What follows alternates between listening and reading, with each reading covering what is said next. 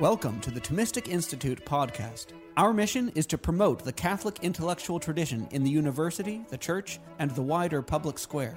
The lectures on this podcast are organized by university students at Thomistic Institute chapters around the world. To learn more and to attend these events, visit us at Thomisticinstitute.org. So this is Professor Bogardus. He is an associate professor of philosophy at Pepperdine University. He was born in Long Beach, California, and earned his BS in biology at UC San Diego, his MA in philosophy at Biola University, and his PhD in philosophy at the University of Texas at Austin. He works mainly in metaphysics and epistemology, and is most interested in the mind-body problem and the rationality of religious belief. Please join me in welcoming Professor Bogardus.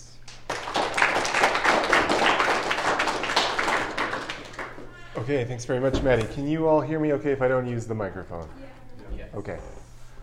All right, well, if you're interested in having these slides, you can get them at this URL.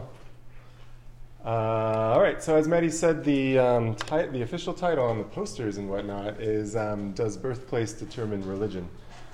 And there I've got a little guy who looks like he's on the road to becoming Christian. I was going to change the title a little bit because I think depending on what we mean by determine, the answer is either pretty clearly yes or pretty clearly no. If we just mean, does your birthplace influence what religion you are, I think that's pretty clearly yes. If we mean, does your birthplace guarantee what religion you end up being, then I guess the answer is pretty clearly no. People change their religious affiliations during the course of their lifetime all the time. But as I said, I think one way of understanding the question, the answer is pretty clearly yes, and that way of understanding the question is, does birthplace influence what religion you end up being? And there I said, yeah, the answer is pretty clearly yes. And then the question I'm interested in asking is, should that fact cause you to be skeptical of your religious beliefs? The fact that your religious beliefs are to a large degree influenced by where you were born, who your parents were, what school you happen to go to. So the way I put it is, here we've got some little guys on their way to being a different kind of religion, some sort of Buddhist. So the way I put the question is something more like this, or I call it the else-when objection to religious belief. And maybe you've heard this kind of objection before, especially if you happen to have been, I don't know what religious affiliation you are, but if you're Catholic, and if you happen to have been born to a Catholic family, maybe you've heard this sort of objection before. People point out that if you had been born elsewhere, and elsewhen at a different time, then you surely would have had different religious views. And so these skeptics say, shouldn't that cause you to be skeptical or suspicious of your religious beliefs? So what we'll do today is I'll show you a bunch of statements of this kind of argument all through the history of philosophy. This is a really old argument in philosophy. So I'll show you a bunch of statements of the argument, and then we'll look at some different ways of understanding the argument. And we'll end with what I think is the best way to understand the argument. But I guess the too long didn't read version of this presentation is no version of this argument ends up working, and in fact it looks like it's liable to turn on the skeptic who wields it. And that's pretty common with skeptical arguments. They often demand more skepticism from the person who's trying to use this kind of objection than that person would like to admit. So that's what we'll talk about today. And I guess I'll just give you a little bit of history. This is kind of personal for me for a number of reasons. This was one of the first questions that got me interested in philosophy. I was a biology major as an undergrad, happily on my way to going to medical school or working in a lab for the rest of my life. That was the plan. And I was studying, I took some cognitive science classes because I thought that was interesting. And in my cognitive science class, we read, it really had nothing to do with philosophy of religion except that the person who wrote this book, Paul Churchland, and we'll look at the argument in a little while, gave this kind of objection to religious belief.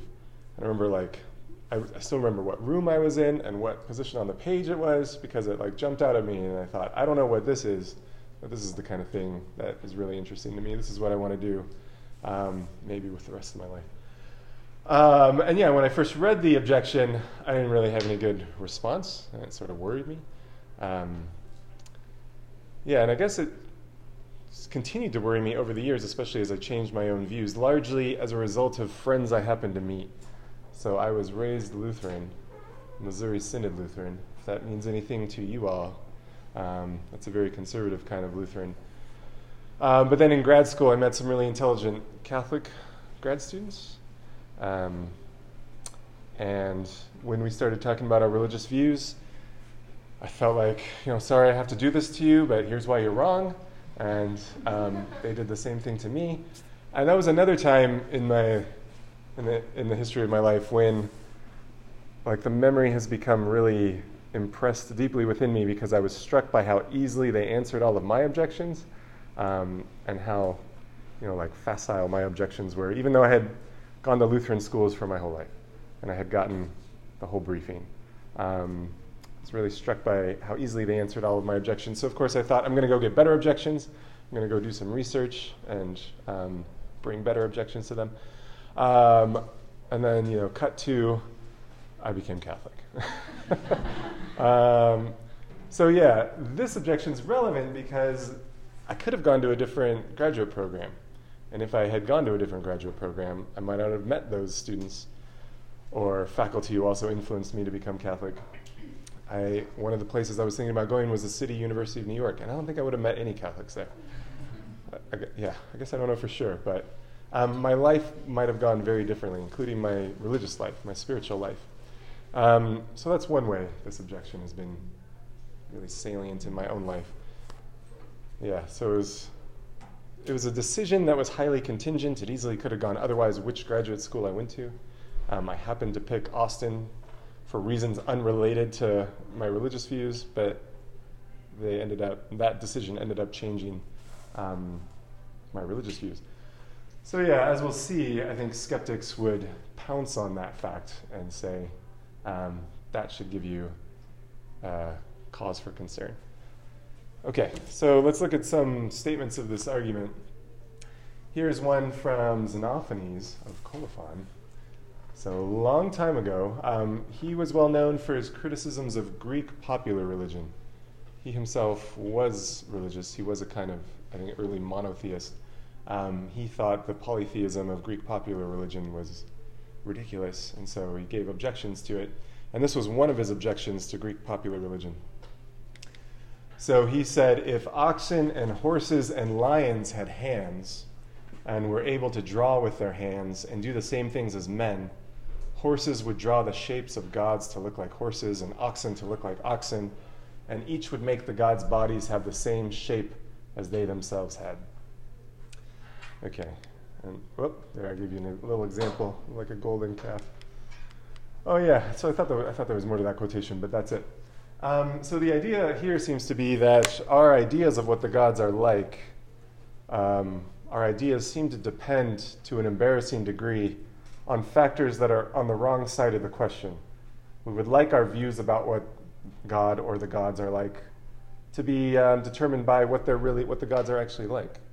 But it looks like our views about what God or the gods are like are influenced by facts about us, like what we happen to look like.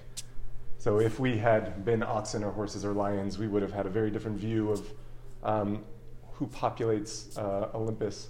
We had a really different view about what the gods are like. I was thinking about this today because we went to the Museum of Natural History, and I don't think the Egyptians got this memo because they had a lot of animal cults, and they thought a lot of gods had the shape of animals, not human shapes. But I guess in the context in which Xenophanes was writing, this seemed like a good objection. Okay, so that's one statement of this argument. And he also points out that he says people in Ethiopia have different conceptions of the gods than people in Thrace do. What's up? All right. Is this image bothering you? Sure. Is that bad? Okay, there we go. So he says people in Ethiopia have different conceptions of the gods than people in Thrace. He said in Thrace the gods have blue blue eyes and red hair. I guess that's what Thracians look like back then. Okay, so yeah, his thought was if you had been born in Ethiopia, you would have had a very different view about religion than if you had been born in Thrace. And if you'd been a horse, your views about the gods would have been really different still. Okay, so that's one statement of the argument. Here's one from Descartes from Discourse on the Method. He says, and in fact he's explaining why he underwent the meditations. If you've taken any philosophy class, probably you've read some of his meditations. You remember in the meditations, the project was to demolish the structure of beliefs that he had built up in his life until that point, and he wanted to start from scratch.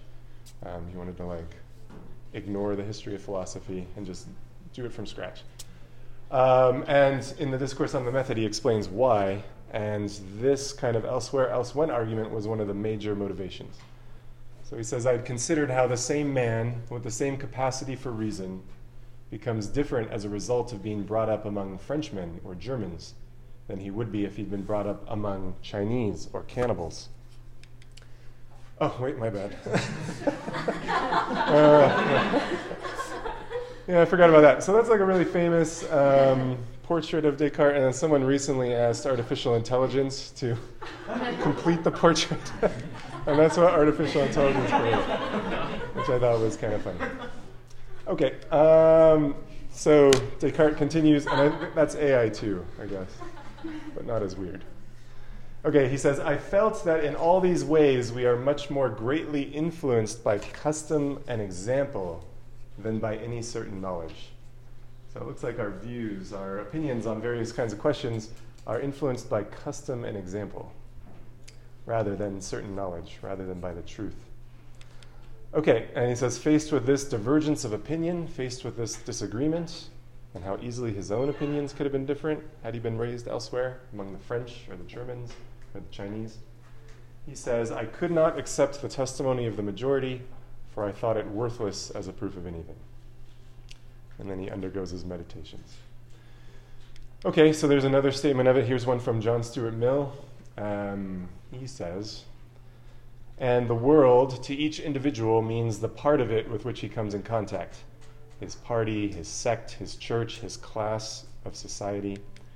It never troubles him that mere accident has decided which of these numerous worlds is the object of his reliance, and that the same causes which make him a churchman in London would have made him a Buddhist or a Confucian in Peking or Beijing. Okay, so there too, looks like John Stuart Mill is sensitive to this elsewhere, elsewhen concern, and he's noticing it and he's worried about it. And here we get a statement that it's just an accident. It's merely an accident how you turn out. So the same sorts of causes that might make you a churchman in London, those very same kinds of influences and causes might make you a Buddhist or Confucian if you'd been born and raised in China. Okay, so this is the same kind of thought that we saw in Xenophanes and Descartes, and it's supposed to produce in you a kind of intellectual vertigo, like you're supposed to feel a little dizzy when you think about your own life, and how easily your own religious beliefs might have changed depending on who your parents were or how you've been raised or which school you happen to go to. I guess you can reflect on that in your own life now. How would you have been if you hadn't gone to Catholic University of America? Would your religious views have been different? I don't know. Think about it. Okay, just another quick story. I've shared this story before, but another reason this argument worried me in my own life was my mom's side of the family is Cuban, and there was some Catholicism on that side of the family. And my dad's side of the family is Lutheran. But my mom was raised Lutheran, and in fact, that's how my parents met, was at some Lutheran Bible study. But one time, when I was much older, when I was in my mid-20s, I asked my mom's parents why they raised her Lutheran rather than Catholic. And what they said was, well, when we moved to Chicago, when we moved to the United States, the Catholic Church was the closest one to our house. That's what they said. And so that was really disturbing to me because I was very happy as a Lutheran. I was really a devout Lutheran. But then I realized at that moment, I exist because of a real estate decision. Had they moved somewhere else in the city and ended up being Catholic, my parents never would have met. And if they had, like, I may well not have been brought up Lutheran. May have been brought up Catholic or something else. Okay, so it's that sort of contingency. Those are some examples from my own life, where I went to grad school, where my grandparents happened to move, that seem to resonate with what we see in Xenophanes and Descartes and John Stuart Mill. It looks like there's a whole lot of accidentality involved in the formation of our religious beliefs. Okay, just a couple more quotes, and these are more contemporary. This is from John Hick, who passed away not too long ago. He was a very influential philosopher of religion in the last century. And he actually started out with his life just sort of vaguely non-religious, and then in college, when he was about your age, he became an evangelical Christian as a result of becoming influenced by InterVarsity. Is that still a group on college campuses? Okay. So it was InterVarsity in the UK that convinced him to become an evangelical. And then after he got his PhD, shortly thereafter, he lost his Christian faith. And he gives 2 reasons why, and this was one of the reasons. We're not going to talk about the other reason today. But this was one of the reasons that convinced him to stop being a Christian. He says, so his first job, by the way, I should tell you, was at the University of Birmingham, which is a really pluralistic sort of community, lots of different religions represented. And in some capacity, I don't remember what, maybe with his church, he visited adherents of other religions. And this is one of the things that made him realize. He said, religious allegiance depends in the great majority of cases on the accident of birth. Someone born into a devout Muslim family in Pakistan is very likely to be a Muslim. Someone born into a devout Hindu family in India to be a Hindu. Someone born into a devout Christian family in Spain or Mexico to be a Catholic Christian, and so on. So there's that kind of counterfactual premise. There's that elsewhere, elsewhen premise again. If you had been born into a devout Muslim family, you probably would have been Muslim. If you'd been born in Spain or medieval France or something, you probably would have been a Catholic. If you'd been born in India, you probably would have been a Hindu. So there's his premise. There's that counterfactual premise again, and here's his conclusion. He says, the conclusion I've drawn is that a hermeneutic of suspicion is appropriate in relation to beliefs that have been instilled into one by the surrounding religious culture. Okay, so there too we get an appeal to how people are forming their religious beliefs. That's making him suspicious. They're being instilled into you by the surrounding religious culture. And then here's his statement of the conclusion. He says that we should adopt a hermeneutic of suspicion. It's not entirely clear what that means, but I'll tell you in his own life, that meant give up Christianity and become what he called a pluralist, which basically, he said he believed the intersection of all the great world religions, which is not much. He believed in the capital R, real, the capital U, ultimate. He wouldn't even call it God. It was a very minimal kind of doctrine. Okay, so that's one argument that influenced John Hick. And then I think I have 2 more statements. Here's one from Philip Kitcher. He says, most Christians have adopted their doctrines much as polytheists and ancestor worshippers have acquired theirs through early teaching and socialization. Had the Christians been born among the Aboriginal Australians, they would believe in just the same ways, on just the same bases, and with just the same convictions, doctrines about dream time instead of about the resurrection. So I think I wrote a paper about this many years ago, but I just reminded myself what dream time was, and that's like a sort of cosmogony or origin myth that the Aborigines have. It's like set in a period many, many years ago that tells how everything got here. Okay, so there we get the counterfactual again. If Christians had been born among the Aboriginal Australians, people who are now actually Christians would have very different beliefs. They wouldn't be Christian. They'd have doctrines about dream time. Okay, and then here's the oh yeah, that's a laser pointer I'm pushing. Hope I didn't blind you. Okay, he says, the symmetry is complete. Given that they're all on a par, we should trust none of them. Okay, so I just want to dwell for a second. We're going to look at this argument a little more in depth in a second. But his version of the argument focuses on symmetry. He thinks Christians and Aboriginal Australians and I guess Muslims and Jews and Buddhists and Hindus, they all have They believe in the same ways, on the same bases, with the same convictions.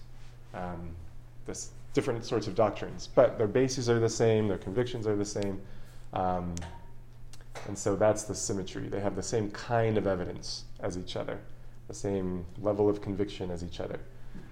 And so we've got this symmetry, so we should trust none of them, he says. Yeah, I guess it's a little bit like if you had a little body of water and you weren't sure what temperature it was, and somebody handed you a thermometer and you didn't know how reliable this thermometer was. You put it in there and it says the water is 80 degrees. And you take another thermometer out of the box and it says it's 70 degrees. You probably shouldn't just pick one of these and trust that one, right? Maybe you try to split the difference or something, but you shouldn't just stick with one of them because the evidence is symmetrical. You've got these two thermometers that you trust to the same degree. One of them says 80, one of them says 70. Why would you just stick with one? Especially, this would be super irrational. Well, this is the one I picked first. Or, don't do that. So he thinks it would be similarly irrational if you see that the Christian thermometer is telling you Christianity is true, and the Aboriginal thermometer is telling you doctrines about Dreamtime are true. It would be irrational to just say, well, I was raised a Christian, so I'll stick with this one. Yeah, that's not a legitimate symmetry breaker, according to Philip Kitcher. Okay, last one from maybe somebody you've heard of. Richard Dawkins. Okay, heard that name before? All right, he's kind of famous. He says, speaking in the first person, he says, my move to atheism began at age 9 when I realized, and now here's a quote, that Christianity was one of many religions and they contradicted each other. They couldn't all be right. So why believe the one which by sheer accident of birth I happened to be brought up? Okay, so there I think encapsulated in that red bit is this counterfactual. You realize if I had been born somewhere else, as I easily might have been, I would have had different religious beliefs. So why stick with the ones I happen to have been born with? Okay, so that's it. Those are all the statements that I've collected from the history of philosophy, from Xenophanes up through Dawkins. We got the whole tour. Okay, so let's think about how to understand this argument and whether this is actually a good argument. Okay, so I'll start with sort of simple surface level readings of the argument, and then we'll get a little more sophisticated. So here's one quick response that people often give to this argument, and you often, forget about that. But okay, I'll just tell you, I forgot about this map, but you know that the various world religions are not distributed uniformly. That's it. That's what this map tells you, although it's from the early 80s. So need to update it. But I think even if we did update, we'd see that the great world religions are not distributed uniformly. Although I guess, lots happened in the last 40 so years, and we've had a lot more globalization and migration, so maybe it is more uniform now. But this was the kind of concern that was motivating the people we just read. Okay, so as I was saying, one common response that people give to this argument is to say, look, this is just a genetic fallacy. The argument is something like this. If you'd been born and raised elsewhere, elsewhen, you would have had different religious beliefs. Okay, and then the allegation is the skeptic is trying to conclude on that basis that your religious beliefs are false. Okay, so maybe you've heard of the genetic fallacy. That's trying to convince your opponent that his or her beliefs are false because of how they arose, because of their origins, because of their genesis. So it's kind of what we're getting here. We're talking about something about the origin of your religious beliefs and how they were a result of an accident of birth and who your parents were. And then what we're concluding is, your religious beliefs are false. So this is what, for example, William Lane Craig says about the argument. This is the interpretation he often gives of the argument. He says this is just an example of a genetic fallacy. He says, yes, the counterfactual is very true. Premise 1 is very true. But to think that somehow invalidates a person's Christian belief is a textbook example of a logical fallacy called the genetic fallacy. The genetic fallacy is trying to invalidate a position by showing how a person came to hold it. And that's obviously an invalid way of reasoning. This is all a quotation, by the way. This is not me talking. This is Craig talking. He says a person might come to hold a belief for any number of reasons, some of them inadequate. But that doesn't show that the belief itself is false. So you could just randomly guess. If you asked me, I don't know. Okay. Yeah. I guess that's what picking lottery tickets is like. You're just randomly guessing what the winning lottery number is going to be. But you could be right. If you just pointed out that, if you saw my lottery ticket and you pointed out, well, you just guessed what the winning numbers are going to be. That doesn't show that this lottery ticket is not going to win, right? It doesn't show that those aren't the winning numbers. Sometimes you can be right just by chance. So that's why the genetic fallacy is a fallacy. Just from the fact that somebody formed their beliefs in a really bad way doesn't guarantee that the belief or beliefs are false. So that's William Lane Craig's response. But I think that's a mistake to interpret the argument this way, as though the skeptic is trying to convince you that your religious beliefs are false. And I think there's two reasons why we should interpret the argument this way. One is it's just really uncharitable. It makes the argument kind of ridiculous, because obviously there are counterexamples. I just gave you one having to do with lottery tickets. Okay, so it's not a very... if we're in the business of like steel-manning our opponent's positions or trying to respond to the best version of our opponent's arguments, this isn't it. But also I think there's textual evidence that this is not what the skeptics were up to. If you think about those arguments we looked at the beginning of this presentation, Descartes says that we're influenced by custom and example and not by any certain knowledge. John Hick recommends a hermeneutic of suspicion. He doesn't say what these elsewhere considerations convince me of is that my religious beliefs are false. He didn't say that. He just says we should be suspicious of them, should be agnostic, we should suspend belief. Philip Kitcher said that we should trust none of them. He says the symmetry is complete. Given that they're all on a par, we should trust none of them.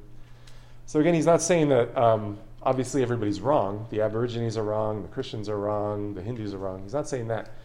He's just saying like we can't believe any of them. It wouldn't be rational to believe any one of them. Okay, and then Dawkins, remember, was wondering, he said when he was 9, he wondered, why should I believe Christianity? He didn't take these considerations to show that Christianity is false. He just took them to show that like you couldn't reasonably believe that it's true. Okay, so I don't think we should interpret the argument as a genetic fallacy. So one slight improvement is to notice that really what we're attacking is knowledge, not truth. We're not trying to show that your religious beliefs are false. The skeptic is not trying to show that your religious beliefs are false. The skeptic is trying to show that you don't know whether or not they're true. Your religious beliefs don't count as knowledge. Yeah, you're basically just guessing. You're being irrational. Okay, so let's change the argument then. Let's improve it a little bit. And instead of saying that the conclusion of this elsewhere, elsewhen argument is that your religious beliefs are false, let's say the conclusion is that you don't know whether or not they're true. You definitely don't know that they're true. Okay, so I call this the bare counterfactual argument because we're just starting with a counterfactual and then moving to this skeptical conclusion. I think this is an improvement. We're no longer like straw-manning our opponents and being unfaithful to the text. But this version of the argument, I think, is a non-starter. Just from the fact that you easily might have had different religious beliefs, it doesn't follow that you don't really know that they're true. And in response to John Hick's skeptical argument, Alvin Plantinga gave a couple of counterexamples to the inference from this premise to the conclusion. So Plantinga tried to give examples of cases where if you've been born and raised elsewhere, and you might have had different beliefs on a topic, but it doesn't follow that you don't know that those beliefs are true. He gave the example of, he said he was born in Michigan. He gives the example of his belief that he was born in Michigan. I was born in Long Beach, California, so I'll use that example. So that's a belief that I have. I was born in Long Beach, California, and I think I know that. I'm pretty certain about that. That's like up there in terms of certainty. Of all the beliefs I have, that's one of the ones I'm most sure of. But notice that if I had been born and raised elsewhere, elsewhen, I would have had different beliefs about when and where I was born. I wouldn't have believed that I was born in Long Beach. You know what? You tracking with me? Did you get that? Okay. If I'd been born in Texas, I would have believed that I was born in Texas. Does it follow, then, and it looks like we're using the same general form of this inference, does it follow that I really know I was born in Long Beach? I don't think that follows. So what Plantinga is pointing out is, it's true that, if your history had been different in some ways, your beliefs would have been different in some ways as well. But that doesn't mean that your current beliefs, can you see what I'm doing with my hands here? Here's your actual history, here are your actual beliefs. We're considering a kind of counterfactual history where I was born in Texas rather than being born in Long Beach. It's true that my history could have changed in various ways and my beliefs would have changed, but as long as they would have changed in corresponding ways, as long as they still would have been tracking the truth, then I shouldn't really be worried about that. That doesn't really need to worry me. So it's true that, my history might have been different in various ways and produced different kinds of beliefs, but they might have produced good beliefs that were tracking the truth. Okay, he also gives John Hick a tu quoque kind of objection. That's just a same to you, back at you kind of objection. And he points out that, hey, John Hick, if you hadn't been born in 20th century United Kingdom, you wouldn't have been a pluralist. You wouldn't have had those fancy schmancy New Age kind of vaguely Unitarian beliefs. If you'd been born in medieval France, John Hick, you would have been a Catholic. If you'd been born in Pakistan, you would have been a Muslim. So this argument seems to apply to you too, John Hick.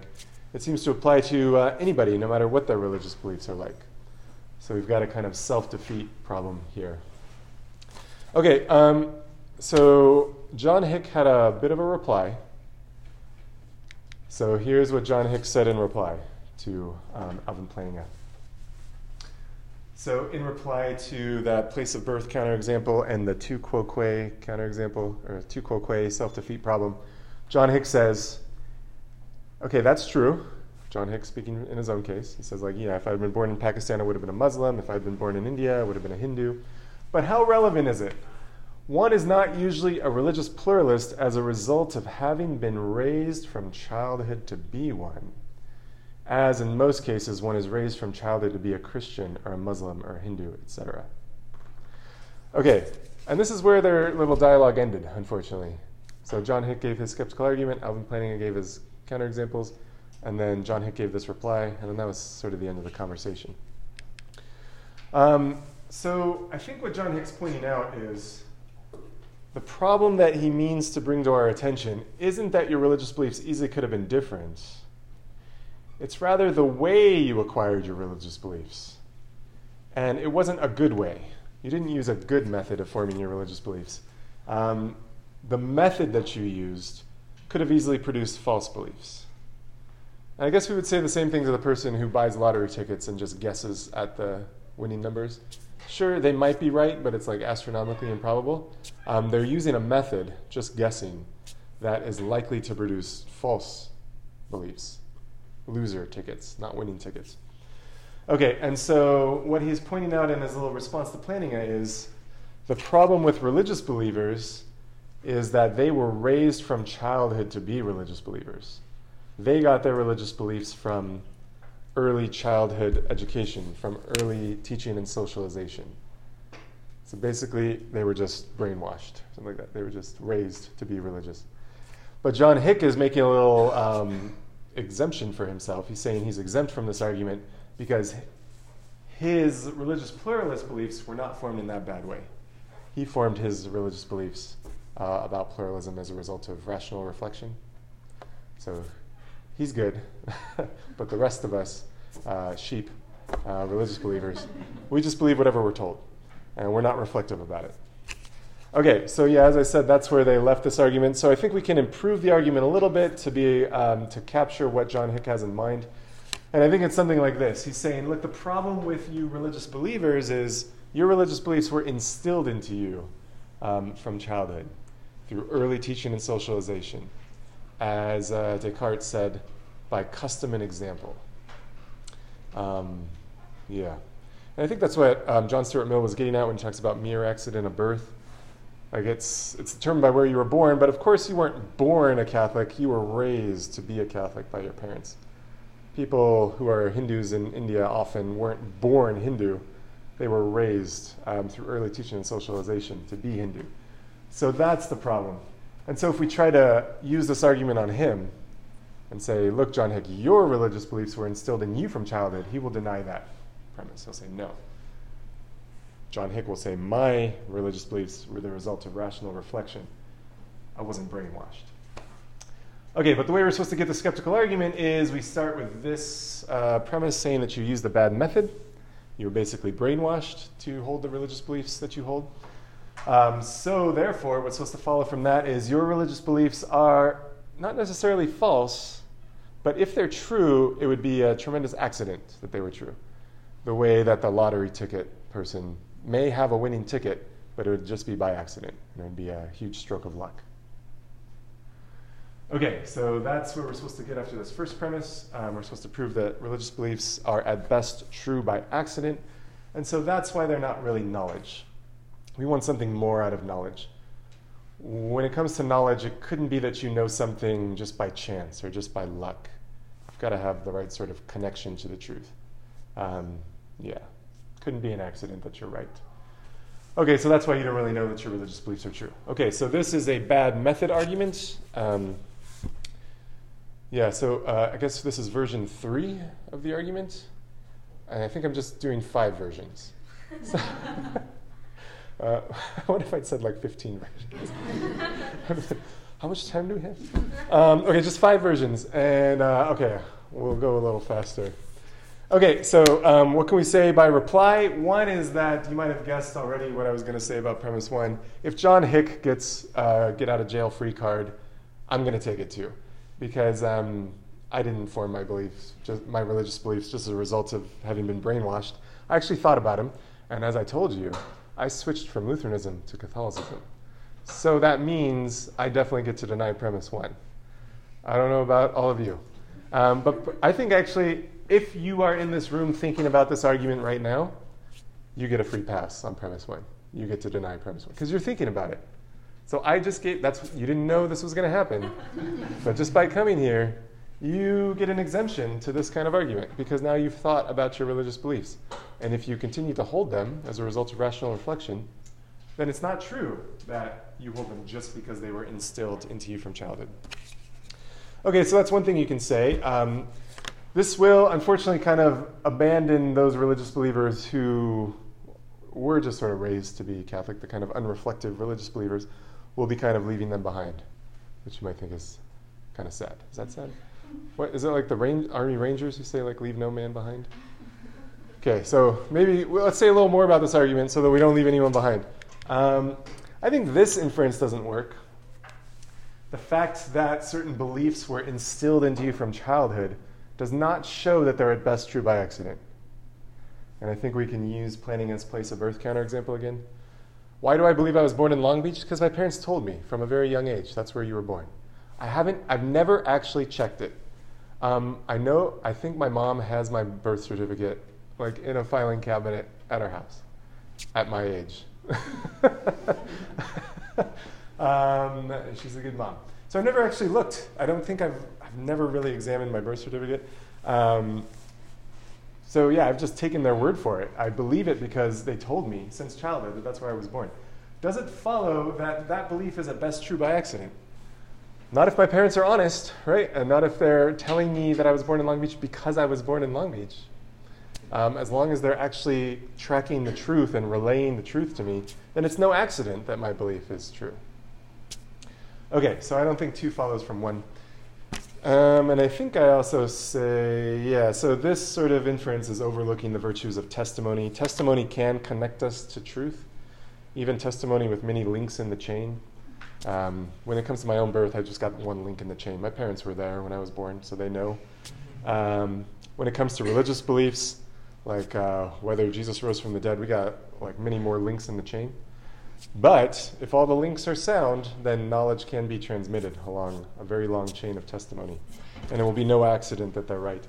Okay, and then the last one, I thought we could also say that 3 doesn't follow from 2, because it is possible to know things by accident. It is true that sometimes luck precludes knowledge. So again, if you were just guessing about what the winning lottery numbers are, and you were right, you didn't really know what they were.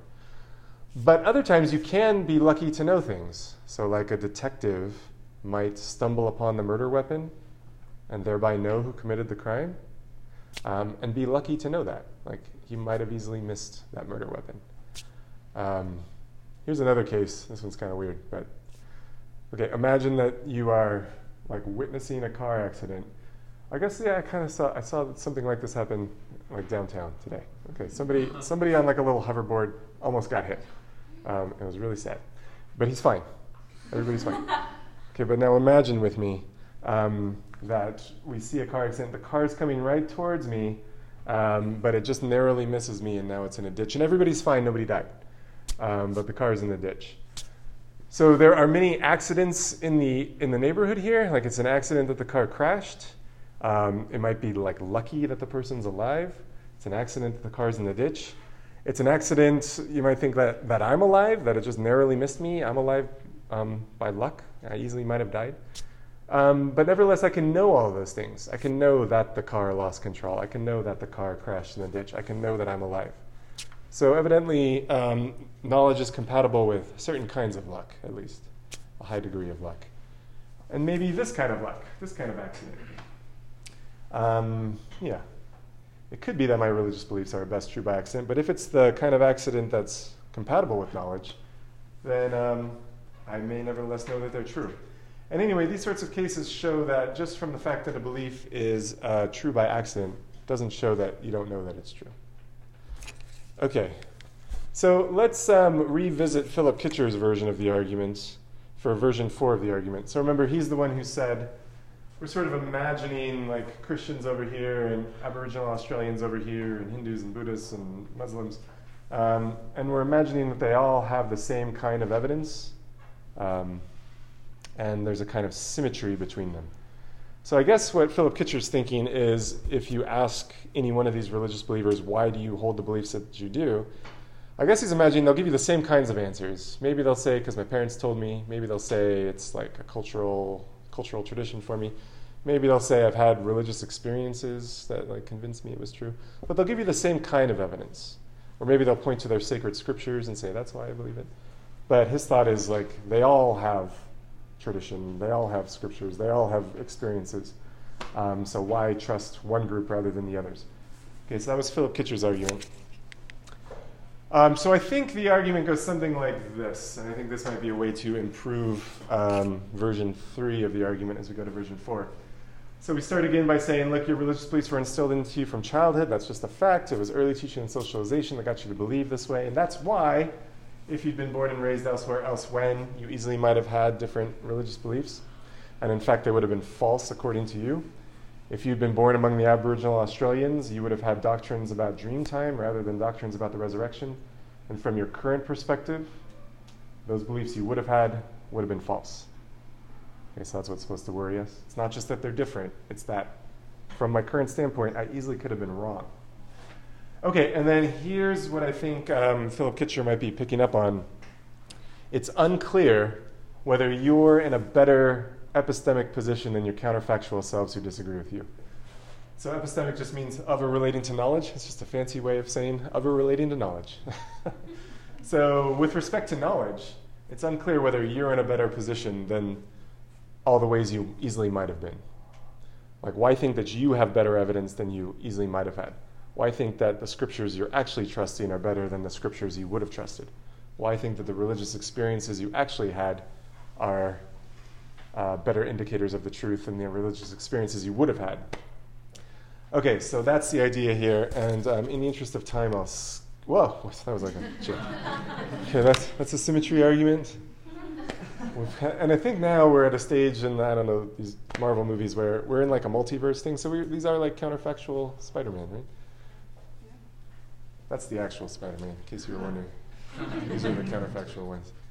Okay, but yeah, that's like a riff on that Spider-Man meme. That's Philip Kitcher's argument in meme form. Yeah, so why trust one of these rather than the others? They all have identical claims, equally good claims to be Spider-Man. Each one of them has an equally good claim to be the Spider-Man. So why pick one over the others? Okay, that's what Philip Kitcher says, but with respect to religious belief. Okay, and I said in the interest of time, I'll skip what I think is the support for premise 3. I'll just remind you of the thermometers. Remember, like we stick the 2 thermometers in the one body of water and they give us different answers? It would be irrational or arbitrary to just pick one of them and say, oh, I'm right-handed, so I'll believe this one. Or like, this is the one I picked first, and I love things that come first, so I'll believe this thermometer. Yeah, those would be arbitrary or question-begging ways to break the symmetry. So that's Philip Kitcher's thought. If you're in a situation like this, you better have a really good reason to break the symmetry. Otherwise, you need to believe none of them. You need to give up your religious beliefs. Okay, I'll just remind you, remember, by coming to this talk, you get to deny premise 1. So that's great. But what about people who didn't come to this talk? I think that we can at least say this. These sorts of considerations that have to do with disagreement, whether when we find people we actually disagree with, or just when we think about how we might have disagreed with ourselves in other kinds of counterfactual situations, these sorts of considerations should produce skepticism only when you know about them. I think that's how they work. You have to come to know about them for them to produce skepticism in you. So if you don't know about them, if you're not aware of these considerations, if you're just kind of happily following along in the pew, and you're not a reflective religious believer, and you're not aware of these concerns, then the conclusion doesn't follow from you. It's only when you're actually presented with the defeater that it undermines your knowledge. Okay, so at least people who are non-culpably unaware of the premises are in the clear. So we're not going to leave them behind. And then also, I just wanted to real quick give you a more direct response to this argument. I think this premise here that says it's unclear whether you're in a better epistemic position than your counterfactual selves who disagree with you, this is going to be true only if you think it's unclear that your religious beliefs are true. Right? Only if you're kind of unsure about your religious beliefs. Because otherwise you'd say, Catholicism's true. I easily might have been otherwise. There, but for the grace of God go I, right? I might have had bad evidence. I might have been raised with really bad evidence. Yeah. For some reason in these arguments, we're never told you easily might have been raised a Scientologist or something like that. We don't get pretty... Are there any Scientologists in here? Is this on? You know what I mean? They don't use religious beliefs that are sort of far out there where you think, well, that's clearly false. They don't use religious beliefs like that. Because then you wouldn't endorse this premise. With respect to Scientology, I don't think it's unclear who's in a better epistemic position. I think those poor Scientologists have been, sort of duped, right? I think they've been duped. And I think I'm in a better epistemic position than they are. This is going to be like a podcast. This is going to be broadcast. If you don't hear from me again, we're going to know why. Maybe a sympathetic editor of this podcast. Just cut out that last bit. Just kidding, leave it in. Okay, so yeah, and if that were true, if you really think it's unclear that your religious beliefs are true, why do you even hold them? Why do you even hold them? Have the courage of your convictions and reject premise 3 and say, actually, it is clear to me that I'm in a better epistemic position. I have this chain of testimony stretching back to eyewitnesses of the resurrection. The Bible's reliable. Thank God. Easily might have had false beliefs, and that would have been a real bummer. Okay, so there's another response we can give to the symmetry argument. How about just 5 more minutes? Is that cool? Because that would be more than 45 minutes, because I started 5 minutes late. But I wanted to show you the best version of the argument, the one that I read in that classroom many years ago that played a large role in my becoming a philosopher. If I hadn't picked up that book and taken that class, I might have been in a lab right now, literally right now. They work odd hours in labs. My whole life would have been different if I had not discovered philosophy. Okay, here's the version of the argument that I encountered as an undergraduate in that lecture hall in that cognitive science class from Paul Churchland, who was a philosopher of brain at UC San Diego for many years. That's like a joke. It's supposed to be philosopher of mind, but he was a eliminative materialist and thought that things like beliefs don't really exist. There's just brain state 257. So as a joke, we say they were philosophers of brain.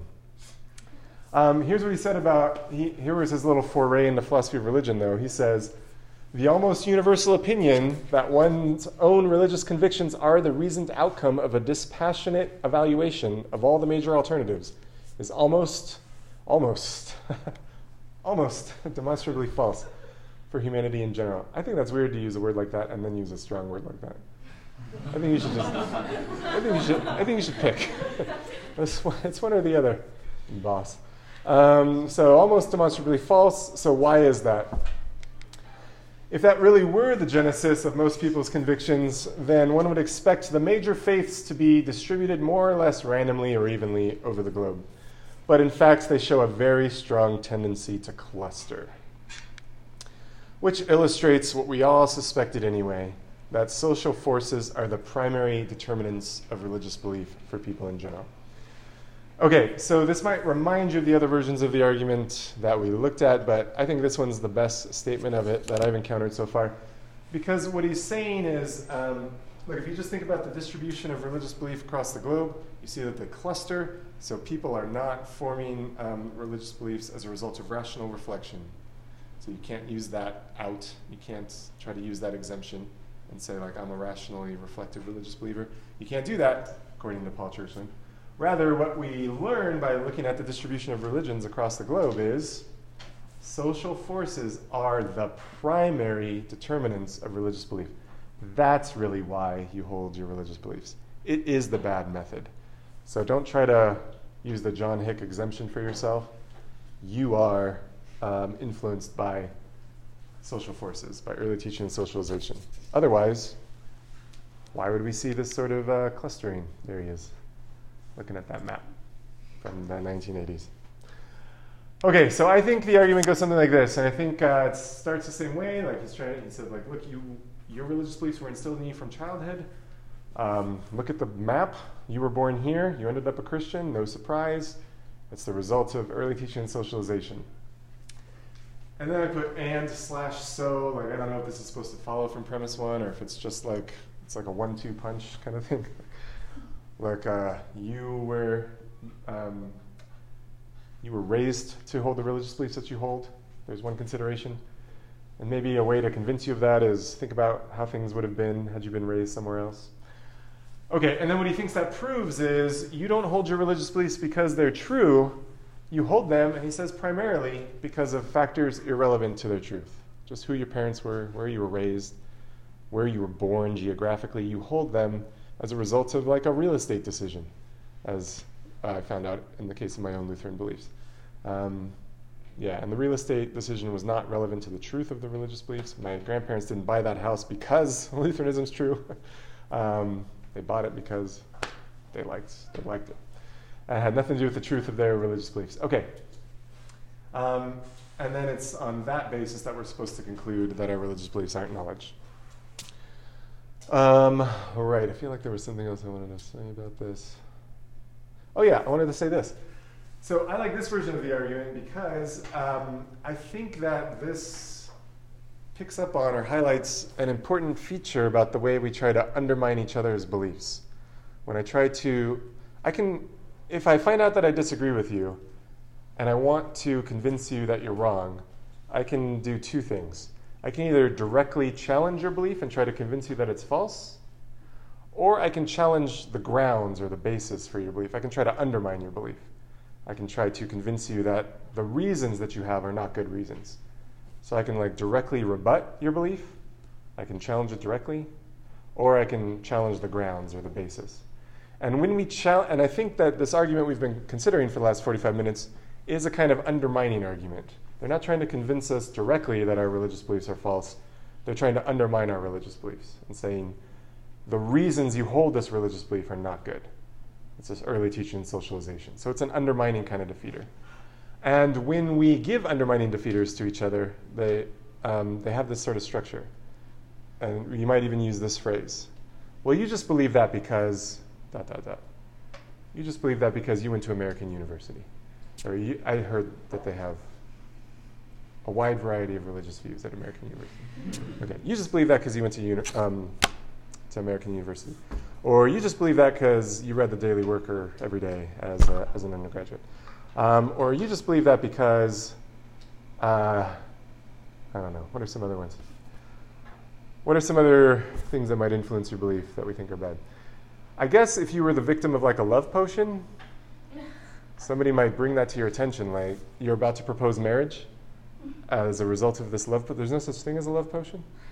But if there were, and you saw that your friend was being influenced by the love potion and about to propose marriage, you might say, look, you just believe that she's worthy of marriage because you're under the influence of this love potion. Yeah, so we use that same structure. You just believe that because, and then we give reasons or we give grounds that are unrelated to the truth.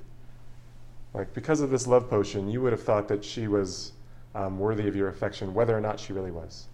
All right. So that's kind of what Paul Churchland is saying here. He's giving us an undermining defeater by saying that our religious beliefs we don't hold them because they're true. Okay, and just FYI, I think that indicates to us what knowledge really is. The fact that the way we defeat knowledge is either by attacking the truth, or perhaps attacking whether we could really challenge whether or not somebody believes that. We could do that. Like, you don't really believe that. You're arguing in bad faith or something like that. That's another way to challenge somebody. You can challenge truth, you can challenge belief, or you can challenge the connection between their belief and the truth. And so I think this indicates what knowledge really is, and it's just believing something because it's true. I think that's what knowledge is. And quick shout out to former student in the room, Will Perrin, former Pepperdine student, now co-author. We've written a couple papers defending that view of knowledge. Knowledge is just believing something because it's true. And I think what Paul Churchland is telling us here is you don't hold your religious beliefs because they're true. Okay, so let me give a response and then I'll stop talking. So here again, I think if this is unsupported, you can deny that if you want. You can challenge his argument from geography and say like, no, my religious beliefs weren't determined by geography, I actually thought about them. But I think that maybe 2 is enough to convince you that you don't hold your religious beliefs because they're true. After all, you easily might have held different religious beliefs. So it wasn't the truth that was producing these beliefs in you. It was something else. Okay, but I think this is the best kind of objection to the argument. So even if 1 and 2 were true, 3 doesn't follow. And that's because it is possible to hold a belief for 2 reasons. One of them might be good and one of them might be bad. And all that Paul Churchland has really shown here, even if we grant his premises, is that you hold your religious beliefs at least in part for one bad reason. You were influenced by social forces. That's what he's proven. It doesn't follow that you hold your religious beliefs primarily because of factors irrelevant to their truth. It would follow that you do hold them at least in part because of factors irrelevant to the truth. But he didn't do anything to show the primarily bit, and you really need the primarily bit. And I'll just give you a quick example. It could be that you're serving on a jury. You haven't heard the evidence yet. You walk into the courtroom, and you don't know whether the defendant is innocent or guilty, but you see, as you walk into the courtroom, that he has a face tattoo, and you start thinking he probably did it. Is that bad to say? Is that biased against face tattoo people? All right, pick whatever you think might be. Okay, and the face tattoo, I didn't finish. The face tattoo says, I did it. It says, I'm guilty. Now we're okay. All right, so you see that. You see a face tattoo, it says, I'm guilty. Or maybe you might even be motivated by a kind of sexism. You think like big burly guys like that are more likely to be guilty. I didn't mention he was burly, but in my mind, he was burly. Or maybe you've got some racial animus influencing you. The point is just you might have a lot of bad influences on your belief. Influences that aren't really connected to the truth. You're just biased against face tattoo people. You're biased against men. You're biased against people of whatever race this person is. You might have bad influences on your belief. But suppose you hear the evidence and the evidence is absolutely damning. It's a clear case, like open and shut, whatever they say. This person's clearly guilty. So then at the end of the day, at the end of the trial, you are firmly convinced this person's guilty. It is true that your belief is influenced by biases that aren't really connected to the truth. Racial animus or sexism or anti-face tattoo bias. But as long as your belief is also influenced by the evidence, then you can know that that belief is true, right? You can know that he's guilty, even if you're being influenced by a factor irrelevant to the truth. Okay, so I just had a couple pictures to illustrate that. I'm just going to skip ahead. Here we've got somebody saying, today I'm going to believe that Christianity is true, and then suppose that he succeeds in believing that Christianity is true. What we would like is for that belief to be based on arguments and evidence. We want it to be connected to the truth in the right sort of way. What we would like is to hold that belief because it's true. What Paul Churchland is pointing out is, there were other influences on your belief, early teaching and socialization. And what Paul Churchland is claiming is that was, this is the primary influence on your belief. He doesn't say the only influence, so maybe this should, so that's fine. So this X isn't totally solid. It's just you weren't really influenced by arguments and evidence. It was early teaching and socialization. That's what Paul Churchland is saying. So that's why he thinks you don't really know that Christianity is true, because your primary influence was this one. So here's an analogy. It's like if somebody said, today, it's 2023, I'm a Gen Z person. I'm going to believe in an ethic of authenticity. And then the person does succeed. Oh, shoot. Okay, I changed the slides. That's what it was.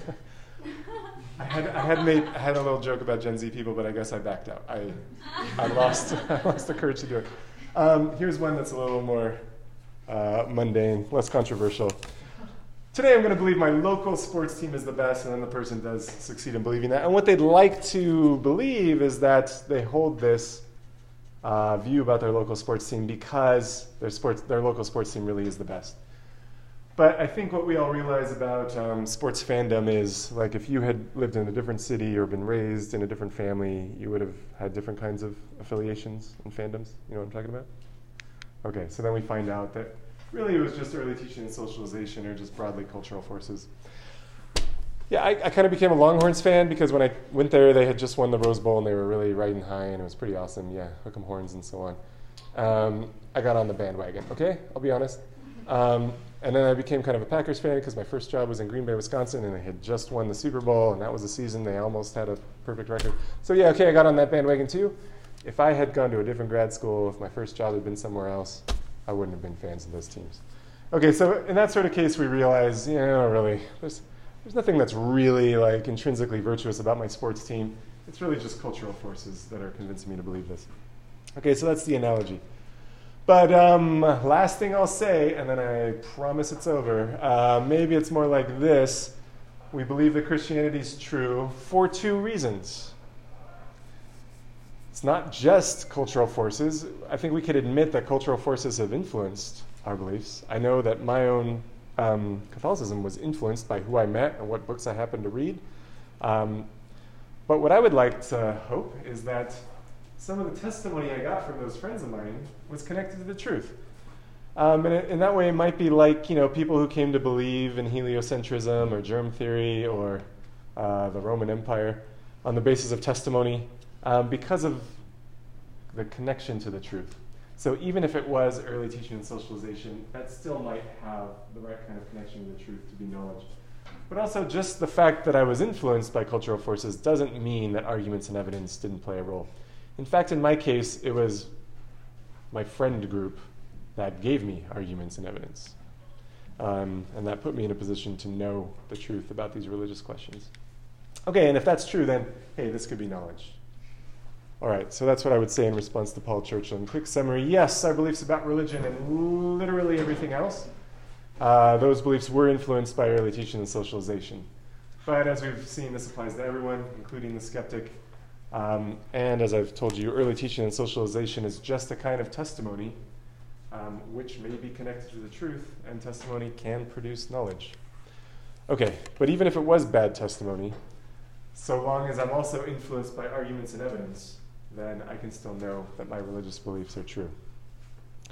All right, so there's your answer to this sort of objection. Thanks for listening to this lecture on the Thomistic Institute podcast. The generosity of people like you makes this podcast possible. If you enjoy these talks, please consider showing your support at www.thomisticinstitute.org/donate. Your donation of even $1 helps us reach more college students and many others with the powerful truths of the faith, and it ensures that we can keep publishing top-notch lectures on this podcast. Thanks a lot.